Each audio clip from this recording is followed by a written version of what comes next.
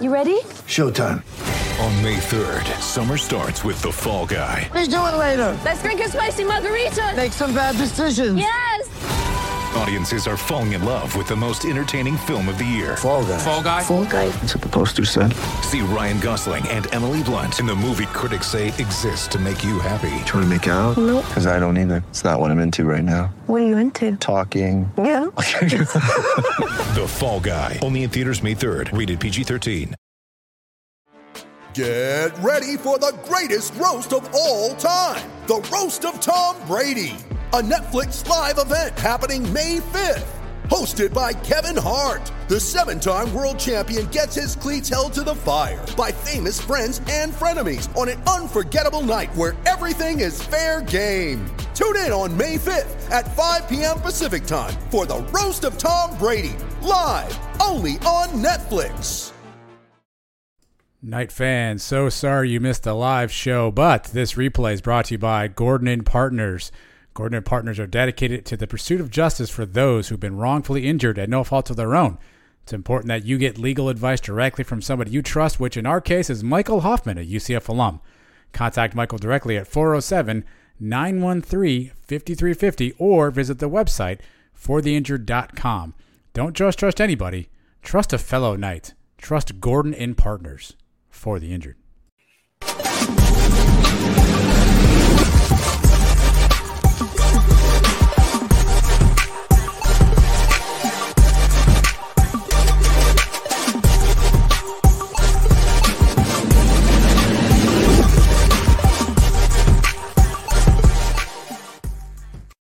Hello, Night Nation. Trey Strelko here, and this is the Sons of UCF Live. Let's welcome in Adam and Mike. Guys, a championship is on the line.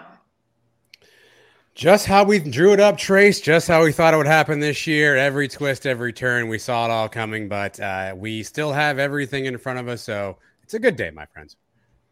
This is what we said at the beginning of the year. Can we get to championship Saturday? Here we are. Would have been nice to be at home, but we got to do it the hard way. That's fine with me, too. The hard way, you mean like the second half, near complete implosion in Tampa on Saturday night? You guys documented it well on the podcast earlier this week. Knights win that one 46-39. But as Mike said, and as I listened, the moment that stays with you, you know, that viral call. Adam, play it. Yeah, go on. En caso tal, 27 segundos, tercera y 8 en la 14. Mikey la tiene. A ver qué hace. Va a buscar el pase hacia la izquierda.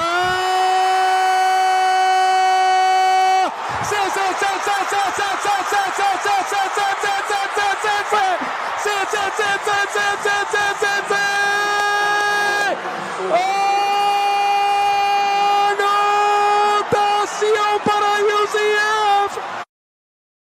Alec Holler's game-winning touchdown is called by Carlos Borquez and his partner Sergio Ruiz Torres. That just sums up all the joy there. It took a while to get there in that second half, but Knights victorious.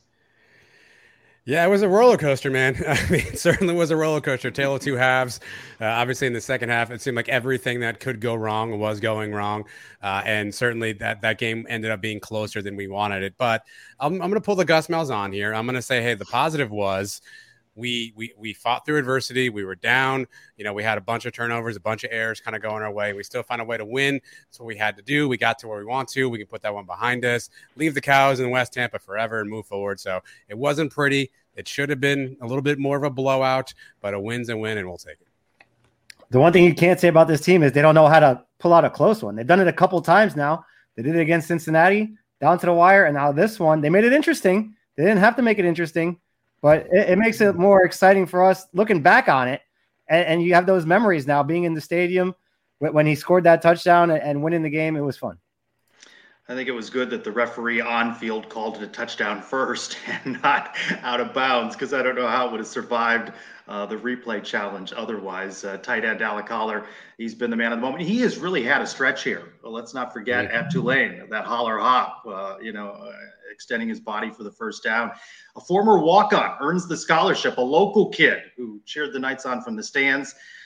He has talked about, the big moment, of course, giving credit to his teammates. Mikey Keene coming on in place of an injured John Rice Plumlee. This was Alec Holler's reaction. he said to the game-winning touchdown catch. Oh yeah, my phone was blown up. It was funny. I had gotten some texts from people that I hadn't heard from in a while, which is kind of funny. But I mean, just a lot of support, and I really appreciate like all the messages and just all the Night Nation's just energy and just the support for our whole team after we won that game. And then you touched on another guy that doesn't have to buy anything when he's out in a pub or a restaurant in Orlando, right? I mean, Knight fans going to take care of Al Collard for a long time to come. Yeah, such a good story, too. Obviously, Tracy told it at the press conference on Monday, walk-on, knee injury, kind of working his way up the depth chart. Wasn't sure how much time he was going to get. New staff comes in, not sure what his playing time looks like. And you said it. I mean, we've talked about it on the show we're doing this week with Andy. All the blocking that he's done this year. He's been integral in that part of the game. The huge catch against Memphis, the holler hop, and obviously now the holy holler here at the Cows. I mean, you got to feel good for a kid like that. He grew up rooting for UCF, bleeds black and gold, and it's kind of one of those movie type deals, right? Like I could see this being a movie one day. So hopefully, it's only a movie though if we win. So I'm gonna need him to go ahead and do something in Tulane on Saturday. I'm glad his phone was blowing up, because if we would have lost that game, my phone would have been blowing up, and it wouldn't have been nice. It would have been a lot of insults flying my way. So he saved me from that. And do we get another year of Hollard? Is he coming back? Does he have that extra COVID year or whatever? If wasn't this his extra year this year? I don't know. This was his extra year. I'm asking you guys. I thought I heard an unconfirmed rumor that there's potential he's coming back. So I don't know if I unconfirmed that rumor, but it's possible. Night Nation, you're watching, drop it in the comments and let us know if you know that answer better than we do. We turn attention now to the AAC championship game. Of course, the loss to Navy a couple of weeks ago at home on senior day means UCF finds itself in a position where it's got to go on the road back to New Orleans. The Knights 22nd ranked in the CFB, Tulane 18th ranked Saturday, 4 Eastern, 3 Central, also on ABC. Green Wave have had a heck of a year, 10-2 on the season. They're favored slightly at home. So, I think that's the differential there, the home. But UCF proved a couple of weeks ago that it could win on the road. And a key in that game was John Rice Plumlee, who, as we talked about all week now, left that game earlier with a hamstring injury. He's been doing radio earlier with Mark Daniels and as well other spots this week saying he's going to play. Gus Malzahn says he's going to play. May not be 100%, but Coach Malzahn says he hasn't been for a couple of weeks anyway. Yeah, Gus was really doing the media tour today. He was on every radio show in America, and he said the same thing. John Rice is going to play. He's not 100%, but who is 100%? And I guess we'll see how limited he is. And my assumption would be he's good enough to go. Now, will he be able to do the things we saw? I don't know, Trace. What's funny is Gus led everyone to believe post-game that this has been an injury that John Rice has been dealing with for about a month now. So I'd love to have an injured hamstring and play like that for a month. I get from my couch to my fridge, and I have to keel over. But so we'll see how healthy he can be. And this is a Tulane team that we have to – I understand we beat them the last time. They went to Cincinnati on the road, and no one has beaten them in 30-plus games. They pulled off that win.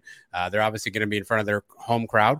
So it's going to be a tough battle. And I know we do the myth of it's tough to beat the same team twice in 1 year. But we've obviously been there. We have the blueprint. We were literally just on that field 3 weeks ago with a win. So a lot of things could fall in our favor. But I think somebody said it best in the comments earlier. Week to week, you never know which UCF team you're going to get. I saw people talking about this being like the 2013 Cardiac Nights. This isn't Cardiac Nights. This is bipolar nights, because you never know what you're going to get from quarter to quarter, from half to half.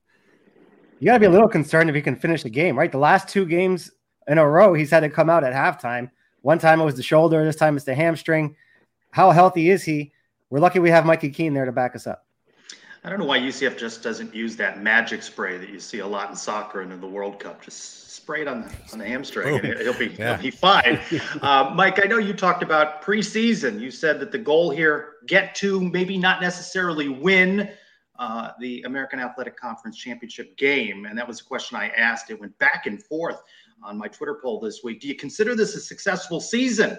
Not yet. Slipped ahead. It's our friend at GoKnights_Paul J. Can we just be happy we're in the conference championship and stop second guessing our coaching staff? We've had a successful season. Life is great. Mike, you would have voted yes, right? They're in that championship game no matter the outcome.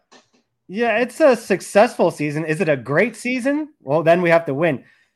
now we're here. Now that we're here, we got to get greedy. We got to go for the win, and that changes everything. So it's a good year. That right now it's at least as good as 2012, 2005. Those were good seasons. We got to the championship game. Is it going to be a fantastic season like 2017, 18?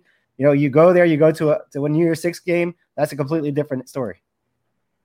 Well, you know, the stakes in this one as well, that if you lose this game, I mean, you win Cotton Bowl, lose, and where you at? Shreveport, Boston in late December. So I think when I phrased it as not yet, I think fans are waiting to see the outcome of this before they determine success, Adam. Yeah, I mean, I want the trophy, right? I want to be holding the trophy, and I think if I'm holding the trophy, it's a resounding yes. If after Saturday I'm not holding the trophy, it's probably a yes. But I'm going to need a few days to like do the autopsy on the season to kind of understand how we ended up here. To Mike's point, it's a good year. It's a year 5 years from now, 10 years from now. We'll all look back and say, hey, remember that 2022 team? We won 9-10 games, whatever it is. And, you know, we went to this bowl and it was a great season. But I'm going to need some time if we don't win this one to do the autopsy on this one. But I need that trophy. If I'm holding the trophy, resounding yes. If I'm not, give me a couple days. Let me think about it. Well, let's talk about this game, the game just passed, the war on I-4, and as well, this weekend's game in Tulane with Drew Johnson, writes for Elite Empire Athletes, at Real News 102 on Twitter, a return guest on Sons of UCF Live. Drew, welcome back.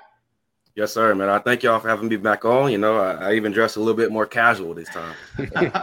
Well, you're fitting right in. Now, be honest, okay? We had opportunity to sit near each other in the press box. I was pretty calm, right? Even when things were imploding there in the third quarter?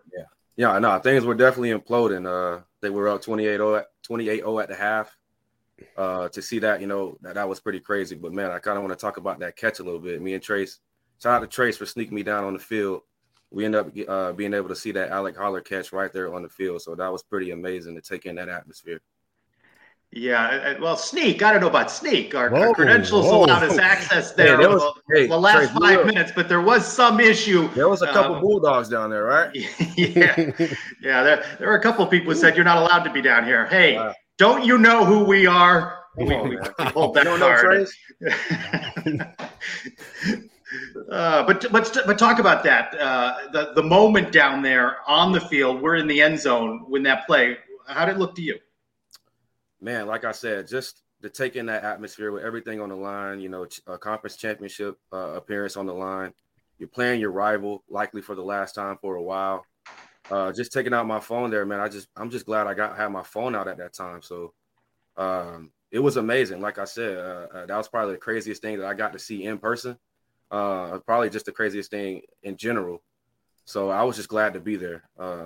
That's all I can say about that. All right, Drew, coming out of that game, obviously a lot closer than any of us wanted it to be, probably a lot closer than it really should have been. What's your level of concern with what you saw from the Knights? Do you think this is one of those, hey, it's a rivalry game, you know, bleep happens, let's just move on? Or is there any concern that you think after what you saw? Yeah, Adam, and just analyzing that game, I think UCF definitely struggled with turnovers. I think RJ Harvey had a fumble there, and I think Mikey Keene had an issue with the mesh point handoff and had a fumble there. But that kind of turned the momentum, right, and gave USF a little bit of hope. So I think UCF definitely needs to tighten up when it comes to turnovers, and the defense has to do better with stopping the run. Because when you take a look at Tulane and take a look at Tyjae Spears, man, that's a guy that's going to pound the rock this Saturday. So they're definitely going to have to be able to slow down the run and make tackles when they get the chance. Getting back to that Holler catch for a second, you look like a pretty athletic guy. If I was just throwing the ball to you, out in the parking lot, how many tries would it take for you to replicate that catch? Man, Alex said he caught it with his offhand. So I don't know, man. I'm right-handed, and if I had to catch it with my left, I play basketball, so I could do a little left-hand layup here and there. So I'll probably catch a couple. But I would. That was a great catch, man. That was a great catch for real. Would you have a name for it? Some people are calling it the Holy Holler. Do you come up with anything else? No, I'll stick with the Holy Holler. You know, Alec, talking to him in the press conference, he said he's seen that too. I guess he seemed to like. We'll stick with that one. We'll stick with that one, Mike. You know, we've been talking about that catch, but what gets lost there is just, a little bit before was Javon Baker, who has come up throughout the season with a lot of really great catches. He's been a tremendous addition to the wide receiver room. Yeah, that's a good point. I think Javon Baker is going to have probably he's going to have one of his best games next week, right, against Tulane. especially just the whole wide receiver group in a whole. They're going to have to get open because their offensive lines definitely come along. They're giving the quarterback time to make some plays. So that wide receiver group is going to have to get open to make plays. I'll talk about my guy that's going to have to, impact player that's going to have to make some plays in importance, but Javon Baker is definitely one of those guys. All right, Drew, we get content anywhere we can around here at the Sons of UCF. On the podcast this week, Mike's daughter asked a question to Mike that he couldn't answer, which is not surprising, by the way. Mike then asked that question to me. I don't know that I can answer it either, so I'll ask it to you because you seem like you may know more than both of us combined. Who is UCF's best player? If someone said to you, who's the best player on UCF, what would your answer be? Oh, man, that's a tough question. I would say this year it has to be John Rice Plumlee, right? When you look at the whole body of his work, it was him using his feet, him making plays with his arm. He's missed a couple halves, and I think he almost had 12 rushing touchdowns. And I remember talking with you guys last time when we kind of tried to predict what he had. I think he's been the most X factor and most impact player on this team. I know RJ Harvey's one of those guys as well. Man, there's a couple other, but I think Jason. I got a few guys. Jason Johnson too, man. Being able to I guess Tatum Bethune, lose Bryson Armstrong, lose two of your top tacklers, and Jason and an FCS guy to come in and to lead the defensive group and tackles. Man, that's a guy you got to put a star around too, right? But John Rice Plumlee is definitely a guy that I don't know where UCF would be if they didn't have him on the offense. Yeah, you mentioned Plumlee, but a lot of people would say Mikey Keene, maybe even the actual better quarterback. He's the one that threw that touchdown to win the game. He's the one who came back and beat Cincinnati. What do you think about the way Gus has handled the whole quarterback situation this year? I think he's handled it well, man. I think John Rice Plumlee was his guy. I think when you look back at last year, they kind of had the quarterback issue, kind of trying to put two guys in. So I think he wanted to choose one guy and go with him. But when he struggled, he's put in Keene. So I got to commend Keene, right? He's definitely came in and did his thing, especially with the limited reps he's had this year. Having that year, what he's had last year, I would have wanted to come in and start. But he's definitely a disciplined guy, a mature guy. And when he come in, he does what he has to do. So I commend Mikey Keene, man. That's a good guy. I don't know if he'll transfer or not, but you got to shout out to him, right? Earlier, you talked about what you think the defense needs to do. Who do you think's key to making those things happen, the tackles, the stops, and what's your confidence level after what you saw last week? Man, they almost gave up 300 rushing yards to USF. I think there's going to be a heavy dosage of Tyjae Spears. When you look at that guy, man, he hasn't had less than 130 rushing yards, I think, since like October 15th. That guy's going to play on Sundays. He can catch out the backfield. He can run in between the tackles. So it's going to come down to especially Ricky Barber making some plays right there in the middle. Montalvo's done a great this season, definitely right there, solidifying that middle. But it's going to come down to Jeremiah Jean-Baptiste and Jason Johnson right there in the linebacker group and keying in on Tyjae Spears wherever he's at, because there's going to be a heavy dosage of him. So that's going to be those two key guys. Drew, I'm just keep stealing content here. You saw Trace's poll question, people asking, based on where UCF's at right now, right? Obviously, you lose to Navy. You think it's all over. You beat the Cows, barely. Now we're limping into a championship game, quite literally, with JRP. Is this a successful season in your mind? And does UCF need to win this game and advance to New Year's Six in order to make it a successful season? No, I kind of agree with Mike, man. This is definitely, I think it's a successful season. You're going to the conference championship. You're moving on to the Big 12 next year. You got a chance to play in the New York Six Bowl, possibly the Cotton Bowl. So that I think it's a successful season. I know you might not get 12 wins or whatever, what they're used to in the 16-17 season. But it's got 11 wins on the horizon, and you can win a conference championship and win a New York Six Bowl. Come on now. Moving on to the Big 12, that's going to solidify some recruits and keep that momentum rolling on into next season. Same answer if they lose?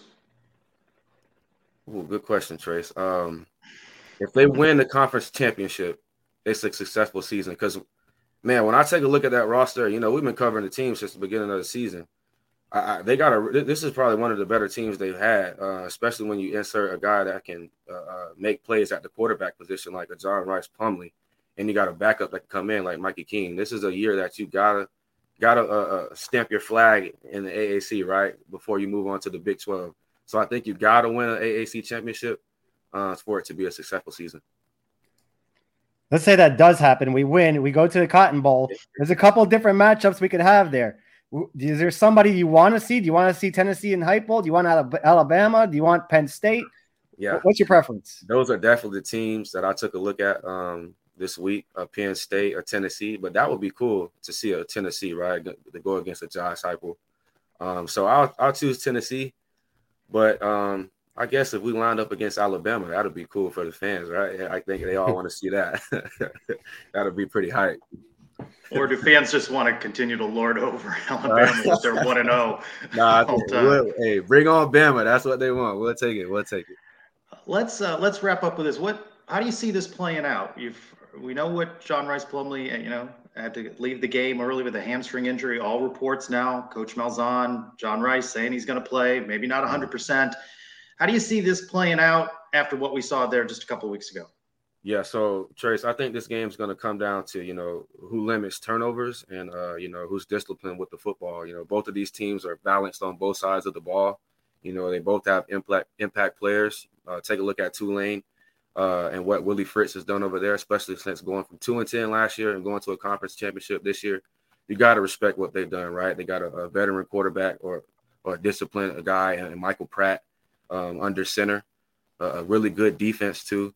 So it's going to be a good game. UCF's going to have to bring their game. They're going to have John Rice Plumlee is going to have his best game. Especially is going to have to understand when to use his legs and be an X factor. So man, this is going to be a big game. I know the fans want this one. I definitely want this one as well. Being a student, graduating in a couple of weeks, it'll be awesome, for UCF to win a conference championship in my last year. So this is a big one. I know Adam said it's a benefit, right, for being able to play there for your second time, being in that atmosphere and being able to pull off a big win like that. So I think that's a benefit for UCF. For Gus Malzahn is going to have a big job getting them prepared for this game because they struggled going to ECU, and we see them coming out lackadaisical against Navy. So they're going to have to come out with some energy. That's going to be big. Coach Malzahn said that he doesn't need a big rah-rah speech, but clearly he needs to say to the guys, we got to do it for Drew. Yeah, he's graduating. Hey, thank y'all. I appreciate that, son. I appreciate that. Drew, thanks for all your work that you do with Elite Empire athletes. Enjoy your content, and thanks for hopping back on with us. Congratulations on graduation. Man, I respect what y'all do over here, man. I appreciate y'all for having me back on. And go Knights. I know there's in the chat, they turned up a little bit, so this is a big one. And let's go out. The chat's a dark place, Drew. You want to stay out of there. That's fine. That's fine. So hey, this guy thinks you look 10 years older than he does. I don't know what to tell you. Come on, Andy. Come on, brother. It's the beer. It's the beer. You want me to save the beer for y'all? Is that what y'all want me to do? Well, Andy looks like he's 10, so yeah, can't go by Andy here. Drew, thanks for being with us on Suns Live. Peace, man. Thank y'all. Thanks, Drew. Thank you, Drew. I want to go back to this Alec Collar catch. Did you like the play call? We've talked about the catch, but did you like the play call? I did. I know. Again, I was ready just to run the ball one more time and kick a field goal, to be honest, and not give them the ball back at all. I mean, if you could have centered the ball a little bit, it would have been a 31-yarder. Boomer's been perfect all year. That probably would have been my play instead of throwing it. Yeah, we shameless plug, Trace, obviously on Andy and the breakdown show we do. He's kind of shown we've had this wrinkle throughout the season a couple times. It hasn't been there. But if you think about this, right, Mikey throw it either one spot. It's going to be out of bounds. It's going to be a catch. If it's out of bounds, we still have the fourth down to kick a field goal. Sure, I would have liked to have a third down in my pockets if I blow a snap or something happens like that. But there was a good play call. Obviously, it's something I think Gus had set up. You can tell he had a little wrinkle off it than what he's done in the past. So all in all, I mean, Mikey kind of heaved that thing up there. So I think it's a low risk play. If it works, it works. If it doesn't, it doesn't. And we got lucky in that one. So not that I don't trust Colton Boomer, but freshman kicker on the road with your rival, everything on the line. I mean, I'd rather put 6 on the board than wait on the kick. Speaking of Colton Boomer, segue alert. Colton Boomer, has the merch store at coltonboomer.com. He's given us some merchandise to give away here over the next couple of shows. We just need you to give us a good 5-star review, and we will choose one of those next week after, and we'll give away some merch over the next couple of weeks, compliments of true freshman kicker Colton Boomer. And be sure to check out coltonboomer.com for backstory on him, all that he's involved with. And he's been donating proceeds from sales of merchandise to charity. So that's been a nice thing to see from him. So 5-star review. We'll promote that on social media as well. And we want to hear from you with a positive review. So win some Colton Boomer merchandise. We'll give that away on the next show. News and notes, all conference team. Any surprises here? You like the first team all conference? Ryan Swoboda, Lokahi Paule, Ricky Barber, Tremont Morris-Brash, Jason Johnson. Feel good about all those? Yeah. No qualms with those. I think Swoboda was the only one that I guess made low key. I hadn't really been tracking all years, having a sort of a first team type season, but certainly I think deserving of an award. So I don't have any qualms with who's on the list. I think if you asked us before the season, we wouldn't have said we would have had 2 guys on the first team from the offensive line. I think we probably would have said maybe a running back or wide receiver. So that took me by a little bit by surprise. And then to have a linebacker too, and Jason Johnson. Some surprises for me. Second team, Ryan O'Keefe, Sam Jackson, Matt Lee, Isaiah Bowser. Interesting, all the concerns about the offensive line throughout the season, and you've got several guys between first and second team. Yeah, I mean, these are veteran guys, obviously, and we knew we had a veteran group. I think the challenge was going to be could they all kind of cohesively work together? You know, being the first time that five-man unit playing together, Sam Jackson moving around. So I think we knew we had the talent there. This kind of shows, you know, where we are too. So somebody in the chat is asking about Javon Baker. I think receivers are just so tough. I don't know if they've had enough opportunities this year to maybe catch as many passes as other players in the American Conference. But, you know, I think Bowser's second team, he's a touchdown hog at the goal line there. I mean, he's pretty much automatic from 3 yards and in. So, you know, I think a pretty good list. Surprised JRP didn't make it anywhere on here. Just the numbers are so eye-popping. I know he didn't play every game. And number of games, right? Number of quarters, but the numbers themselves are so eye-popping. I was surprised he didn't show up in this list someplace. I think the guys that voted on this just look at the numbers. I mean, if they broke down each game, they could see how big of a contributor Javon Baker was and all the big plays he made. He doesn't have the stats maybe as some of the other guys. And then the offensive linemen get credit for the runs that Plumlee and these other guys are putting up too. So I don't know how much credit how much I put into these awards things. We know you don't like the awards, and I know you don't like the watch list, but are you willing to like this one where the Manley Award, Alex Ward, now one of the final 3, just as he was last year, didn't win it, back in the final 3 again. Mike, you're all right with that. We can talk about that one. You're okay with? Yeah, sure. I mean, I'd love to see the guys that are actually watching the long snapper on every team. I mean, how much of this is name recognition? And then again, did he have any bad snaps? No? Okay, then he stays on the list. Oh, he botched one? All right, he's off the list. What role did he have in that 64-yard Colton Boomer attempt? He doesn't need to submit that play on his tape. It was a good snap still. I mean, it wasn't like it was his fault. He got it there. What do you want him to do? Yeah, that was, of course, Colton Boomer's only miss on the season from a field goal perspective. And now, you know, all the bowl projections have Tulane going to the Cotton Bowl, assume Tulane a win. And I think that's in large part because they're hosting. If this game was in Orlando, I think you'd see all those predictions calling for UCF. But now a loss, and back to that question of whether this is a successful season or not, CBS Sports, Independence versus Coastal, ESPN, Fenway versus Wake Forest, or Armed Forces versus Kansas, 24/7 sticking with Cure versus Western Kentucky, Action Network, back to the Gasparilla versus BYU. Hard to see those bowl projections when you know you're so close to the cup. Yeah, I'm not looking at any of those right now, Trey. It's got one track mind. We got a game Saturday. We'll figure it out after that. I know you love the bowl projections. You've been doing this since like July for some reason. I have no idea how you did that. But don't talk to me until Sunday. Talk to me on Sunday about bowls. I'm like Henry Hill in Goodfellas. Just no matter what, just no place cold, okay? I don't want to go anywhere cold. Send me somewhere in Florida. Forecast looks good Saturday in New Orleans, 70s at game time. And let's talk about this one a little more. Return guest. Had her just here a couple of weeks ago, Maddie Hudak, sideline reporter on the radio broadcast crew for Tulane. Maddie, welcome back to Suns Live.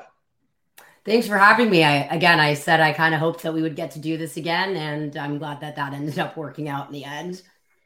I was very confident, wasn't I, when I messaged you after Tulane beat Cincinnati? fully expecting there to be no problem on Saturday for UCF. I told Adam, I go, Maddie's back in. He's like, too soon. Let's get the W. He did. He did. He was upset with me that I had a guest booking already. Like, Maddie, let's dig into this first before we talk about this game. What's going on with Sellout Gate here? Come on now. Come on. You announced a sellout on Sunday. Every day, more tickets are being released. What's going on there? I'm not going to pretend like I am the authority on ticketing questions, but from what I've at least been able to gather based on the discussions I've seen on Twitter, if you will, the AAC has a certain allotment of tickets as well that get put out to every team, which kind of surprised me a bit if that's true, because I mean, no offense, but I really wouldn't have much interest in going to like a random AAC championship game that didn't have my team in it, but that's at least what I saw. I otherwise don't know much about that situation, but I don't think, Tulane performs better on the road sometimes in a way. So it's not as if home field advantage is so quintessential to this matchup that I see them doing anything intentional. I also think that the conference is in charge of a lot of that stuff. Like, we had to apply for credentials, and I'm like, Corey, what if we get denied? Do we just not cover the game? But well, the press box is a little tight. It can be a little stuck. So you're a little skeptical. You're a little skeptical that this is a full sellout at this point in the week. I wouldn't say so. I mean, if Memphis sold out, I don't know what, for homecoming, I don't know why this wouldn't sell out, to be honest. All right, we'll take that, Maddie. Obviously, we'll get to the game in a second. Tulane has been in the news this week, not because they're playing in this game, but also the rumors with Willie Fritz and the flirtation potentially with Georgia Tech. And he took the job. He didn't take the job. Now he doesn't have the job. No, he gave the job up. Somebody else has the job. How much of this noise do you think has impacted the team and everybody around Tulane this week? The team, I would honestly say none. Just looking at what they put into their preparation this week, I think that quite honestly, they had this marked on their calendar the second that we ended up losing to you guys a couple weeks back. I think that everyone kind of expected this to be the final matchup of this conference, even though Cincinnati sneaking in was certainly not out of the question, but you guys just kind of beat Tulane in a bad, that was a hard way to lose to a team. Just really, John Rice Plumlee, and I will laugh at my score prediction from the last time, which literally came out of nowhere because I knocked you. Do you remember what you said by chance? It's something like 27-14 Tulane, which I don't even think made any sense on either side. It was just a random. I'm notoriously bad for giving score predictions that have to have weird things take place. So I'm not the one for that. But John Rice Plumlee, I think, really surprised Tulane's defense to start off. And I do remember there being this moment where someone made mention of the fact that y'all had brought in heaters and we didn't have them on our sideline, and it got really cold during that game. And I honestly saw a lot of brain freeze kind of going on Tulane's side. I found it interesting that they actually brought heaters in to our sideline for that Thursday's game. But I mean, the players had a meeting with Willie on Monday, but they also held their own meeting by themselves. And just seeing, I've spent a lot of time looking at the defense and what they've been prepping for this game. And really just the attention to detail has not wavered at all. The practice vibes have not changed whatsoever. And, they, at the end of the day, have a coach that, per what the Athletic said, basically said, if it's this job or me coaching the championship game, I'm coaching the championship game. So any potential distractions, I think, have been fully snuffed out by now. And thankfully, so. You guys have played a lot better since the last time we played you. You blew out SMU a couple weeks ago. You went on the road, beat Cincinnati. The game against us, you had a bunch of drop passes. Is that something that's been common throughout the season, or is that kind of just credit to nerves in that game? And do you expect any more nerves this game? I don't even know if it was nerves. It was really bizarrely uncharacteristic of Tulane's receivers. There were two drops in the opening drive, the first pass and then the third, they went 3 and out, and it kind of just spiraled downhill from there.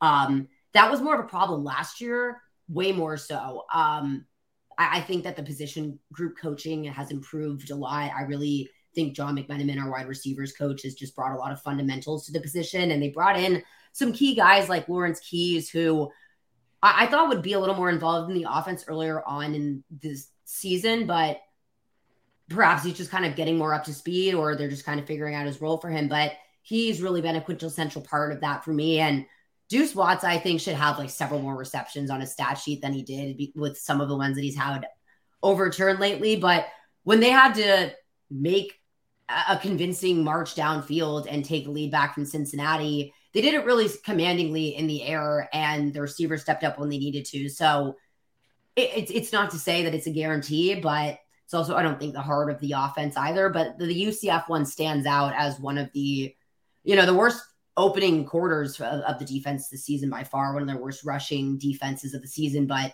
wide receivers worst game of the season without question. After seeing how South Florida ran the ball Saturday in Tampa, I think a lot of Knight fans are reluctant to see Tyjae Spears on Saturday. What's it like to cover him? What's he like off the field? It's really, to say that it's been a pleasure, I don't think does it justice. These guys on Tulane's team, I sound like it's easy for me to, say that they're great guys, but he was one of the first people that I really connected with in the program. When I started last year, I came in, I think, about a week into training camp. And then a couple weeks later, we all got evacuated to a really tense and just kind of miserable situation in Birmingham. And it was kind of hard to want to almost burden them more with, trying to formulate relationships after, losing the opening game to Oklahoma. And then everything just went really downhill from Ole Miss. But he was just one of those first guys that I connected with. And he's just so humble. He did an interview with my friend over the summer where she asked him about his most memorable performances from Tulane. And he forgot Memphis last year, where he has, the fourth single game rushing output in Tulane history, and all top three are Matt Forte. But that game in Cincinnati, he played every game snap, and I haven't seen him do that yet. And I don't think he's done that since coming back from his injury in 2020. But when he's out on the field, every defense has to pay attention to him. And to win AAC Offensive Player of the Year as the first non-quarterback to win the award, sometimes it usually goes to the quarterbacks by default, and sometimes it does just feel like a gimme. But this really felt like a well-earned award for a guy who's just so dynamic as a running back and a pass catcher and a blocker. He really is just everything you could ask for, and I really look forward to seeing him on Sundays next year. Maddie, what do you think Tulane needs to do differently to win this week? Obviously, you saw the game when we were there a few weeks back. What do you want to see Tulane do differently this game that they didn't do the previous game? On both sides of the ball, start a lot stronger than they did, and that whether it's a strong rushing attack to start the game, or they go back to the air game, which I don't anticipate again being as uncharacteristically bad as it was against you guys the first time. But going 3 and out would not really speak well for them. And I did just see someone's comment about the only team that he had thrown for over 200 yards in the last 5 games was UCF. A lot of that was the fact that they had to, because you guys were beating us the entire time. But a lot of that also is that this offense really just takes what the defense gives them, and it's very complimentary, and it's centered around a star running back. So he's also thrown 3 career highs this season and has improved his completion percentage by 10%. But I mean, the defense, man, if John Rice Plumlee is starting, that what happened last time can't happen again. And you guys have a lot of motion in the backfield, a lot of things happening at the same time. And the players got by it the first time, and I think that just gets so out of hand in that first quarter that I thought they fought well for the rest of the game, but you guys really had to just kind of hold on to that lead. And it never really felt like, didn't feel like Tulane was out of it, but it never really felt like the momentum shifted onto their side of things either. So to take that momentum and grab it from the start, I think is really important for Tulane this game. Before you came on, we were discussing whether this was already a successful season for UCF, just getting to the championship game. I have to think you guys coming off a 2-win season, you have to be already classifying this as a successful season, win or lose this one, right?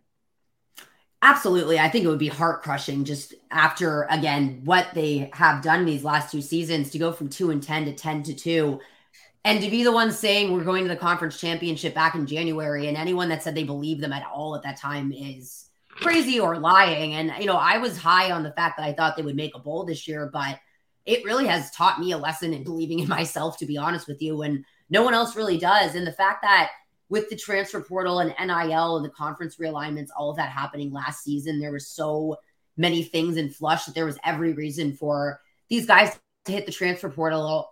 And the fact that only one of the starters from last year did, and these guys all saw something here to win the games that they've won in the way that they have. You know, the road game against Kansas State, Willie Fritz's first Power 5 win where the defense makes 4 fourth down stops with second and third string guys on one of those. And then Willie just goes for it on fourth down to win the game. And then they beat Houston in overtime with their third string quarterback who wasn't supposed to start. Like, it really has just been an incredible series of wins and then just 2 really bad losses. And you'd hate to really see a third loss tarnish what these guys have done this season.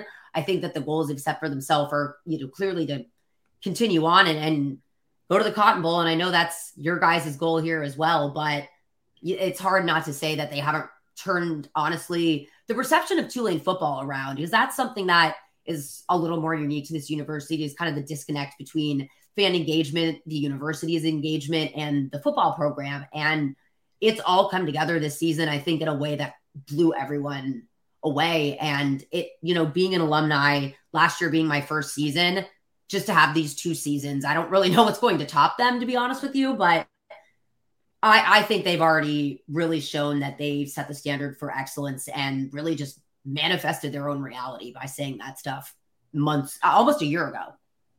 Do you believe then in the concept that they might be a team of destiny? I hate to say those kind of things because, it's ultimately 60 minutes of football with context situation and the ball rolling one way or the other. But this whole season has kind of felt that way. To beat Cincinnati at home, they were the first team to do it in 32 games. And I think it went over the span of 5 years. And, they've suffered some serious injuries. And then you have Jarius Monroe, making first team as the backups who's came in relief since Jaden Kennedy tore his ACL against Memphis.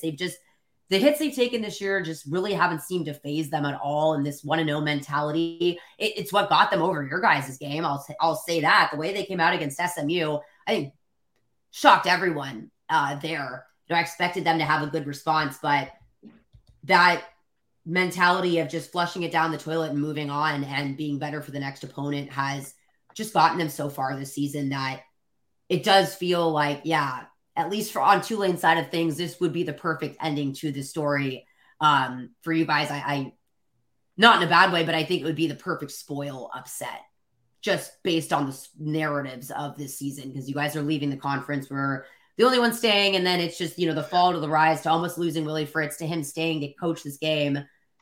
I'd like to think Destiny's on our side, but I'm a Saints fan, so I'm cynical about Destiny. So what's your score prediction? Oh, here we go. Here we go. Put you on the spot, Maddie. I don't think I can give one for this game because I'm so afraid of jinxing things that I physically. That's why I asked, Maddie. Based on the last time, I can't say you guys win. But I cannot respectfully give a score. I think this one is going to be similar to the 38-31 result that we saw the last time, because I think it's clear that both teams have kind of figured out how to exploit those vulnerabilities on each other's defenses, but neither defense is going to let it get out of control, but they both know what's on the line here, and I expect them to both pull out every trick in their bag to get that extra touchdown and run away with this. So I see it being much more high scoring this time. I think I heard UCF 38-31 is what I think I heard, Maddie. Maddie, appreciate you joining us again on Suns Live, and I'll see you Saturday in New Orleans. Looking forward to it. See you guys then. It might actually be raining. I did see your forecast about nice weather. I would double check that several times before Friday because things change every 30 minutes here. So just a tip. Good note for Knights fans traveling to New Orleans. Thanks, yes. Maddie. All right. See you guys. All right, Adam, Mike, who you got? Final score. All right. I've tried this every time. I keep saying the wrong one. I've tried this every time, Trey, so I can't really figure this out. I think we're going to blow somebody out. We don't. I think we are. We it's close. I have no idea what I'm going to do. So I'm going to go 34-33 UCF. I think we haven't seen it all year. I think we're due for one. No, an overtime thriller. Oh, boy. Maybe double overtime, a la 2017. Give me a high-scoring game, 44-41, Knights. 33-24. Make it a 2-possession game. UCF wins. Goes to the Cotton Bowl. All right. It was good to catch up with Maddie and get a little preview of that game. Should be interesting. A lot of narratives in this one. Saturday afternoon. We're going to see how it plays out. Let's go around the kingdom real quick before we open that mailbag. Men's basketball falls to 5-2. They lose 66-64 to Miami. Taylor Hendricks, AAC Freshman of the Week, second straight week. Adam, it was good to see Darius Johnson get some meaningful minutes. 24 points here in this one. Having him back in the lineup is a good thing. Yeah, 15 in a row at one point, Trace, and he single-handedly kind of led that comeback. Miami was up pretty big for a while there. He leads the comeback, and that's great. He's obviously coming off an injury. You know, the team had played well without him, so it's always tough to kind of integrate yourself back into the lineup. But, you know, for those who forgot, you see what kind of player DJ is, what he brings to the team. So another weapon. Obviously, his scoring has probably been a little bit of a concern the last few games. You like to see DJ, especially the way he was aggressive, the way he found his own shot. Came up just a little bit short, but definitely good to have him back on the court.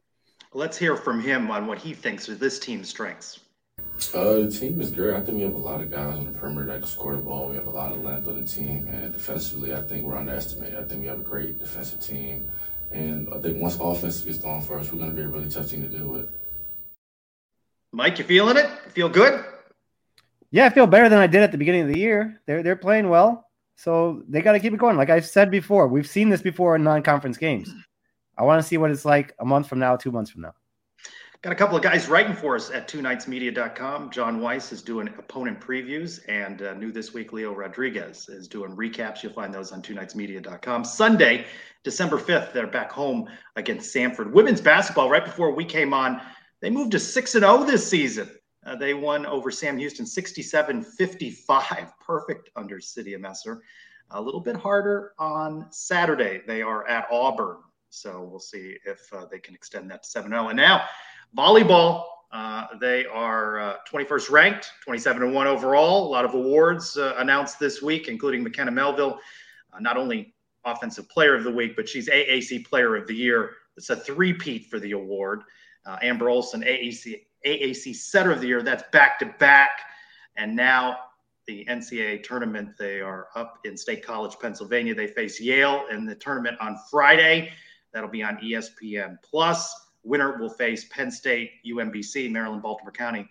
They play as well on Friday. So let's see now with McKenna Melville, Amber Olson, these super seniors, how deep they can go in this NCAA tournament. Yeah, I mean, we've seen this team obviously have good regular seasons and not be able to put it together in the postseason. So last ride for McKenna Melville, a three-peat AAC Player of the Year award is damn impressive. But let's see how it unfolds in the playoffs. Unfortunately, we haven't seen him have success there. Maybe this is the year. Yale's a tough opponent. Penn State's not any easier. So the draw gave us no favors. But you never know, Trace. You never know what can happen. But let's see what the team can do in the postseason. Do it in the playoffs. Yeah, I knew that was coming. I knew. You knew that was coming. Well, we have to. I mean, this is the best team we've ever had. Do you remember they did win in their opening round game last year? Opening round. I mean, let's make a run here. Come on, get out of this little bracket and move on to the next weekend. little bracket. I will say this though, with McKenna Melville, Amber Olson, if you're going to have that deep run, this is the time to do it. With just one loss on the season and 5-peat there as AAC champ. So this is the year. All right, mailbag time. Well, I mean, you can't announce that, Trace. That can only be announced by one person. It's that time again. Let's open the Brian W. Peterson Sons of UCF mailbag. How many takes was that, Brian? Brian, by the way, as we are talking now, en route to New Orleans with a car full of people. Be safe in your travels. Some walk-in talks this week as well. Yeah, here's our first. This comes courtesy of our friend Ryan. Hey guys, Santa Knight here. I just was wondering, does Trace deserve a raise? I think he does. We're taking Venmo, Ryan, if you want to send in any contributions. I love that PayPal, from Ryan. Whatever you need. The guy wears the Santa hat all year. Now it's finally Christmas time. He's got the Christmas tree in the background. No Santa hat. It's fair. It does seem a fair critique, but since we're doing contract negotiations right here live, yes. Please see Andy, who's in charge of all Andy's talking about getting healthcare benefits and a 401k plan. I'm sitting there going, "Wait, what's going on?" Well, Trey, he's got to buy all those shoes, man. Those aren't free, you know. Those shoes cost money. Has he covered up the shoes now during the show? There's some sort of camera in front of the shoes. I'm glad you caught that. Yeah, the last show before we record, I turned around and I see Andy like hanging something up on the wall, and I said, "What are we doing?" He's like, "It's my wife's shoes, my shoes." So I think he's getting a little, I don't know, a little embarrassed, a little shoe shy. I'm not really sure. A little shoe shy. I don't know what's going on. Send him that extra flag you got there. Maybe you can cover it up with that. That flag has been given away, Mike. Happy to announce that we found Jacob from the Sons of UCF Pool Tracker Tournament. Jacob found us, tracked us down. He is the runaway winner, and he and I have been messaging. He's the winner of the extra Big 12 flag I have, so that'll be going to Jacob as part of winning Robert's favorite prize, the Pool Tracker Award. Mike, he was like 30 games over 500. How did he do this? I don't know. 68 wins or something like that? Yeah, I think he had the almanac that Biff stole in Back to the Future. There's no other way to explain it. I've never seen a heater like that. Well, Jacob, if you're listening, who's going to win this one? Because it's a big one. Yeah, Jacob, if you're watching, drop that in. Who's winning, just so we know. And we defeated the Banneret, right? The comfortable lead over the Banneret. So go Team Suns. Sure. So that's a good thing. Another walk and talk. We do. This is this is a submission from a listener, but it's a proxy question, Trace. Hey, Sons, it's Ben Chase here, the guy who's on that crazy Ultimate College Football road trip. I stopped in Tucson and I dropped Wild Bill off at the last exit because he was talking too much. You may know me from UCF games such as this year's SMU game or the 2017 War on I-4. Anyways, I don't want to talk too long because I don't want to get Peterson, but 2 letters, 2 words, had a question for you guys. If you were on the Ultimate College Football road trip, which 3 members of UCF Twitter Mafia would you take with you? Yeah, anyways, that's all I got for you. Go Knights, charge on, and hopefully I see you guys at the Cotton Bowl. Proxy. This is taking on a life of its own. That was fantastic. Peterson. Yeah. That's a good question, though. Who would you take along with you? I mean, I'd take you 2, of course. I mean, I have to take you 2 guys, and then I get 1 wild card spot. You know, I'm Mike hung out with him this week. Seems like a fun guy to watch a game with. Give me Dolly Drama. I'll bring Dolly along for the journey. So us 2, and Dolly Drama. That's our. I've yet to meet Dolly. By the way, that was hysterical, Mike. When you were your top 5 list, which had 8 items, but the different points that you were making about the people was really fun. Yeah, I've met some great people all season long, really, going back to the first game at the Den and then the tailgate we did for the Louisville game. And I've been back at the Den a bunch of other times. And now this week going to Tampa, I've met a lot of people, and Dolly is up there. You know, I have to bring Mario with me. I think Mario's a good one. Yeah. Got to be the guy. And plus he loves to drive. So I'll put him behind the wheel. Questionable. My boy, Brian W. Peterson, the guy, he's a mensch. I've hung out with him for a couple games now too. We got a nice text message chain we got going during the games and all that stuff too. And one of my new favorites, Jackie. We do touchdown shots after every touchdown. I don't know if I can leave her out, so that might be my 3. In the car, that's going to be kind of challenging. Well, you got to get to the game. Do you? We've left Robert, 2 letters, 2 words, who I'll be hanging out with in New Orleans. He's out of that trip. But it's good that Brian is, or Brian maybe drive off the road now as he's listening to the show. Brian has a question, by the way.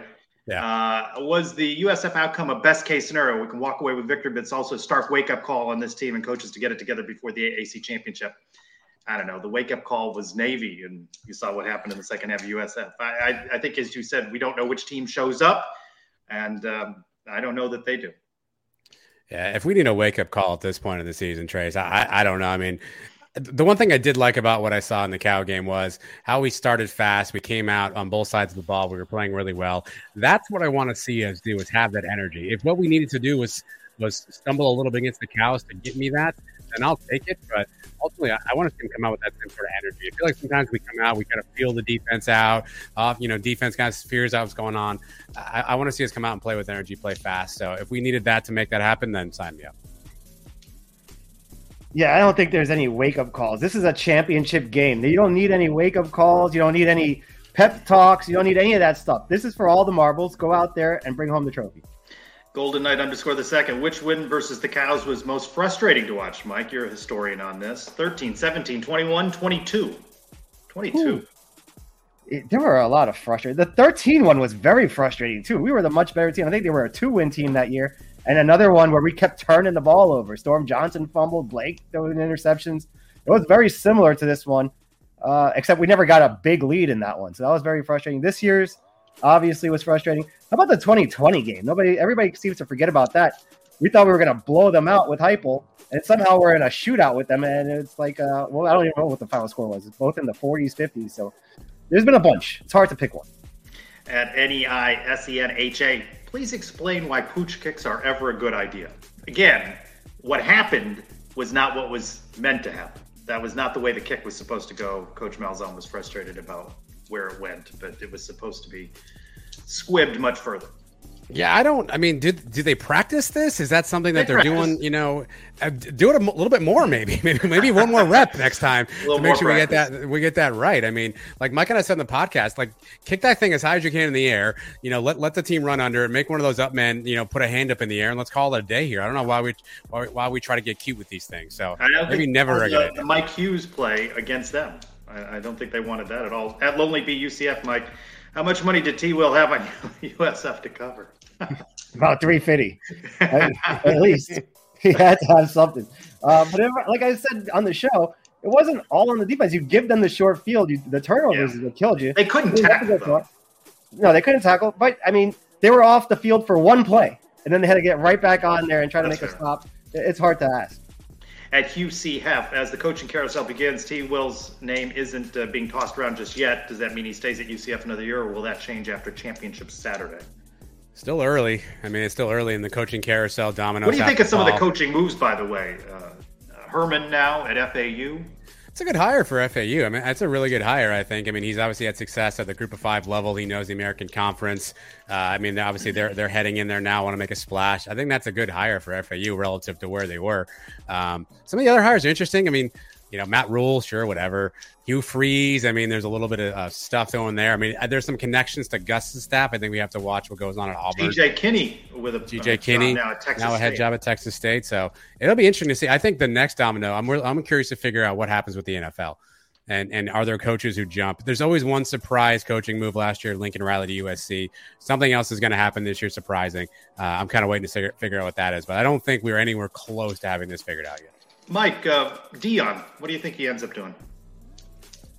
Dion is all about one thing: pay the man. Wherever he's going to get the most money is probably where he's going to go. Money and control.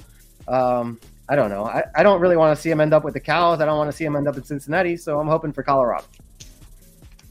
He'd be an odds fit in Colorado, wouldn't he? It's just the Pac-12 seems like out of his recruiting. He may just be trying to get as much money as possible and not go anywhere, and then just have his name out there, and then next year find an even better job. At Sublime_Night, you can trade all 3 losses. Oh, I hate these questions. You can trade all 3 losses this year for a single loss to USF.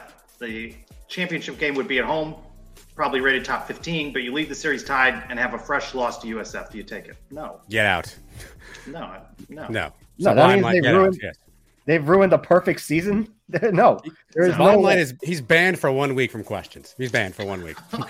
This is a first. Banned 1 week. This is a first, unless you get a Suns Plus membership. If you pay, you can have your ban lifted. At Devon Swage, if Mike hard pass, here we go. Okay. And by the way, Lauren, I would love to car trip with you. I have been with Jan and Britt, so. You didn't answer that question, by the way. You get Mike and I in the firing squad here. Yeah, I stayed out of that. At Devon Swage, if Mikey starts this weekend, which we do not anticipate happening, and brings the trophy home to Orlando, how on earth does UCF let him walk away in the portal? I don't think it's going to be UCF's say at that point. Guys come up big when you've asked them to, right? Yeah, I mean, obviously, I think JRP seems to be starting by all accounts at this point. If something happens, we'll see what goes on from there. But yeah, I think Mikey's going to have to make some decisions. I think we all probably understand what he's looking at. As much as I'd love to keep the kid here forever because he's just a good kid to be around, makes plays when you need to make plays. I think he's going to figure out what's best for him. So that's going to suck, but we always have the good times, Mikey. Mike at CROWKER4, talking about the Mikey JRP. Are we going to have to go through this all over again? Do we have to endure it again with the quarterback? It's been the theme all season, hasn't it? A division in the fan base on this topic. Yeah, and if Mikey wins this game for us, a championship game, you're going to have to endure it. And we're going to talk about it for another month leading into the New Year's Six. I would travel Lonely Bumblebee with the dudes on the mall. At Mary Ashbaugh 6. What do you think will change for play calling on Saturday? Which I think is interesting, right? You heard Maddie say, Tulane's got to start off better on both sides of the ball, but you know how well JRP ran the ball early and often against Tulane, and UCF got up on a lead. What do you think they changed? I think you guys talked a little bit about this. Don't outthink this, Gus. Don't start passing the ball. You got a lot of running backs. Run the ball. If not JRP, other people can run. Let everybody run. Shameless plug. Again, the breakdown film review that we did that's on YouTube, myself and Andy from UCF XOS, he highlighted in the Cincinnati game a wrinkle he saw on the Tulane defense was dropping a line defender to kind of be in those short throwing windows, which is something that Navy did against us as well, too. So now you've seen Navy's tape against us. You wonder if Tulane will use some of that. Now, I would say, obviously, a lot of that tape would have a lot of Mikey Keene clips in there. So I agree with you, though, Trace. I just don't want Gus to outthink himself. And that's my biggest concern. Is my headline this week in the show was Maniac Malzahn. Is I don't want him to outthink himself. I think we stick to what we do. We figured that out. I think you have to establish the run, though. But I think Tulane's going to want to make JRP a passer. And so we'll see how that works out. Mike, at Zeebles UCF, which makes you more nervous? JRP not being 100% healthy or Tyjae Spears being 100% healthy? Spears. I think that's easy. I think it's definitely Spears. He's going to be the guy we have to key in on. If Plumlee is not 100% healthy, I'm okay with Mikey Keene. I mean, we've seen it all year. So to me, if you give me those two options, I'd rather not see Spears at all. Adam at Rejoice Night says, Gus more committed to the player or to his own ego? Ooh, going dark there, Joyce. Jeez. Look, to be fair, I flip-flop in this question throughout the year because I think there are times where I felt like there maybe was a little bit of stubbornness, but look where we are. Look how we ended up. I think we definitely saw some things that maybe we didn't always have correctly. So I think he is probably looking out for the best interest, but every football coach is stubborn. Every football coach has an ego. And I do think Gus is probably going to use some of that as he makes decisions. But the result is we're here playing for a championship in 2 days. It's tough to argue that some of that was incorrect. Mike at Scott UCF 15. Does UCF perform better as the underdog in important games? You like that underdog role this week? Yeah, I mean, it's worked for us in games like the Fiesta Bowl against Baylor and the Peach Bowl. But you know what? We've done pretty well as the favorite in championship games. I think every time we've been favored in championship games, we've won. And the 2 times that we've been the underdogs in championship games, we've lost. Both of them to Tulsa. So I don't think it really matters if you look at it that way. At Barry Attic, favorite place to eat and favorite place to drink in New Orleans. Anywhere on Bourbon Street, you'll be fine. And really anywhere you eat. Yeah, Trace, that's just for you. That's your question. Yeah, I mean, you're fine anywhere in New Orleans. Between food and drink, you're good. At S. Morrow, top 5 current nights to enter the transfer portal. Mike, you got 8 of them? Yeah. But that I'm scared of? I'm scared of all of them leaving. I mean, it's 2022. Anybody can enter the portal. But we mentioned Mikey Keene, obviously. I've heard rumors of maybe Ryan O'Keefe, who's got an extra year. Johnny Richardson is probably a guy that's going to be gone. He hasn't got too many touches this year. I wouldn't be surprised if he enters. Punter entered the portal this week. A punter entered the portal. There you go. Well, he didn't enter the portal, Trace. You actually can't enter until Sunday. So he just said he's going to enter. So he actually may play on Saturday. I think that's something to watch to see if he's on the field on Saturday because he technically isn't in the portal yet. Yeah. But I think so. Why mention it, though? Yeah, you get out there early. I don't know. My prediction is I think we're going to lose, obviously, quarterback Mikey. I think 1 to 2 running backs, as Mike said. Our running back room is getting crowded. There's not a lot of touches to go around. I think 1 to 2 running backs. I do think 1 to 2 receivers. Keep an eye on a linebacker. I'm really worried about our young secondary. Keep an eye on the corners that we have out there, particularly the guys who've gotten playing time. Brandon Adams, Corey Thornton, Justin Hodges. Those guys all concern me. At Night Fan 94, what position biggest target for the portal shopping this offseason? Lines. Offensive line, linebacker too, man. I mean, I think we've got to get more depth there. We've seen how that's hurt us throughout the year. Mike, you agree at Crash Cart 1, biggest area in need of recruiting, which, by the way, we're going to have early signing day coming up soon. Yeah, it's always moving into the Big 12. That's going to be the biggest thing that we're going to have to catch up on. We've always had no problem with the skill positions, even when we played the better teams. But the offensive line, the depth on the offensive and defensive lines have to be the key.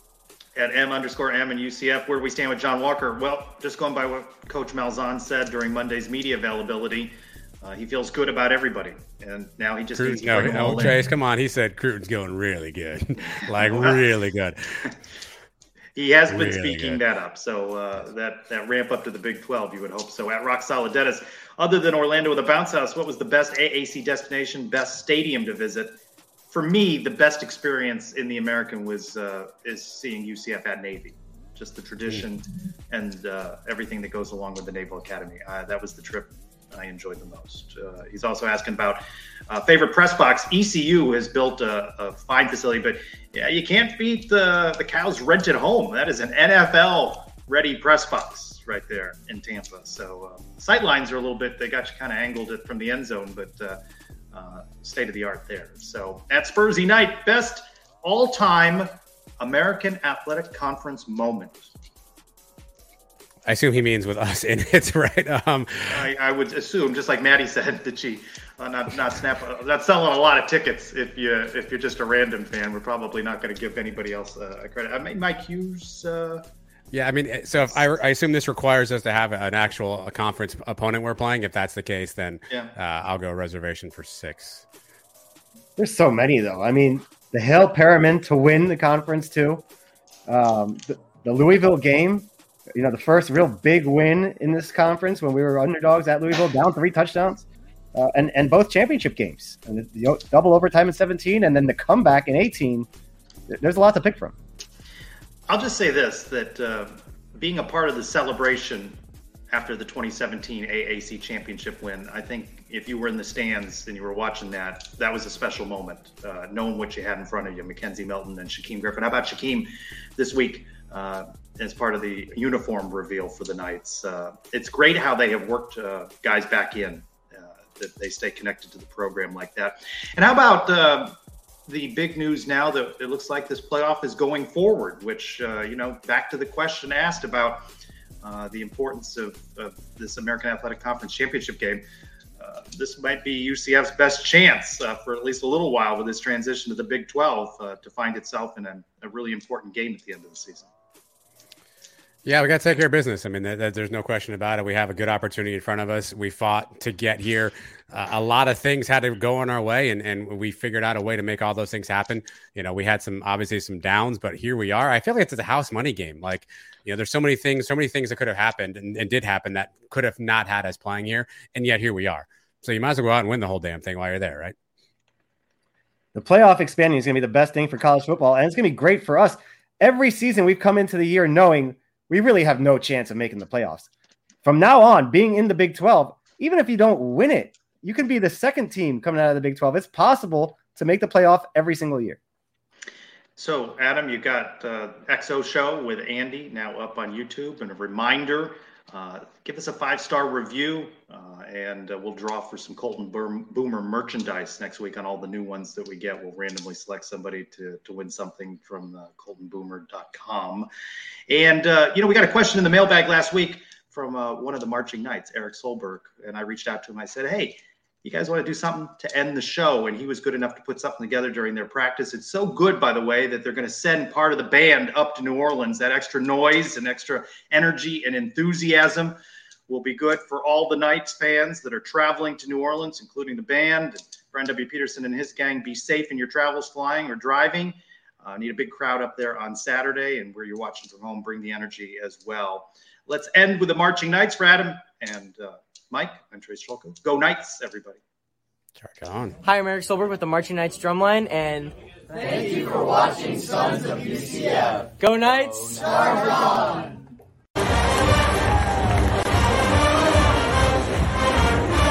Sports Social Podcast Network.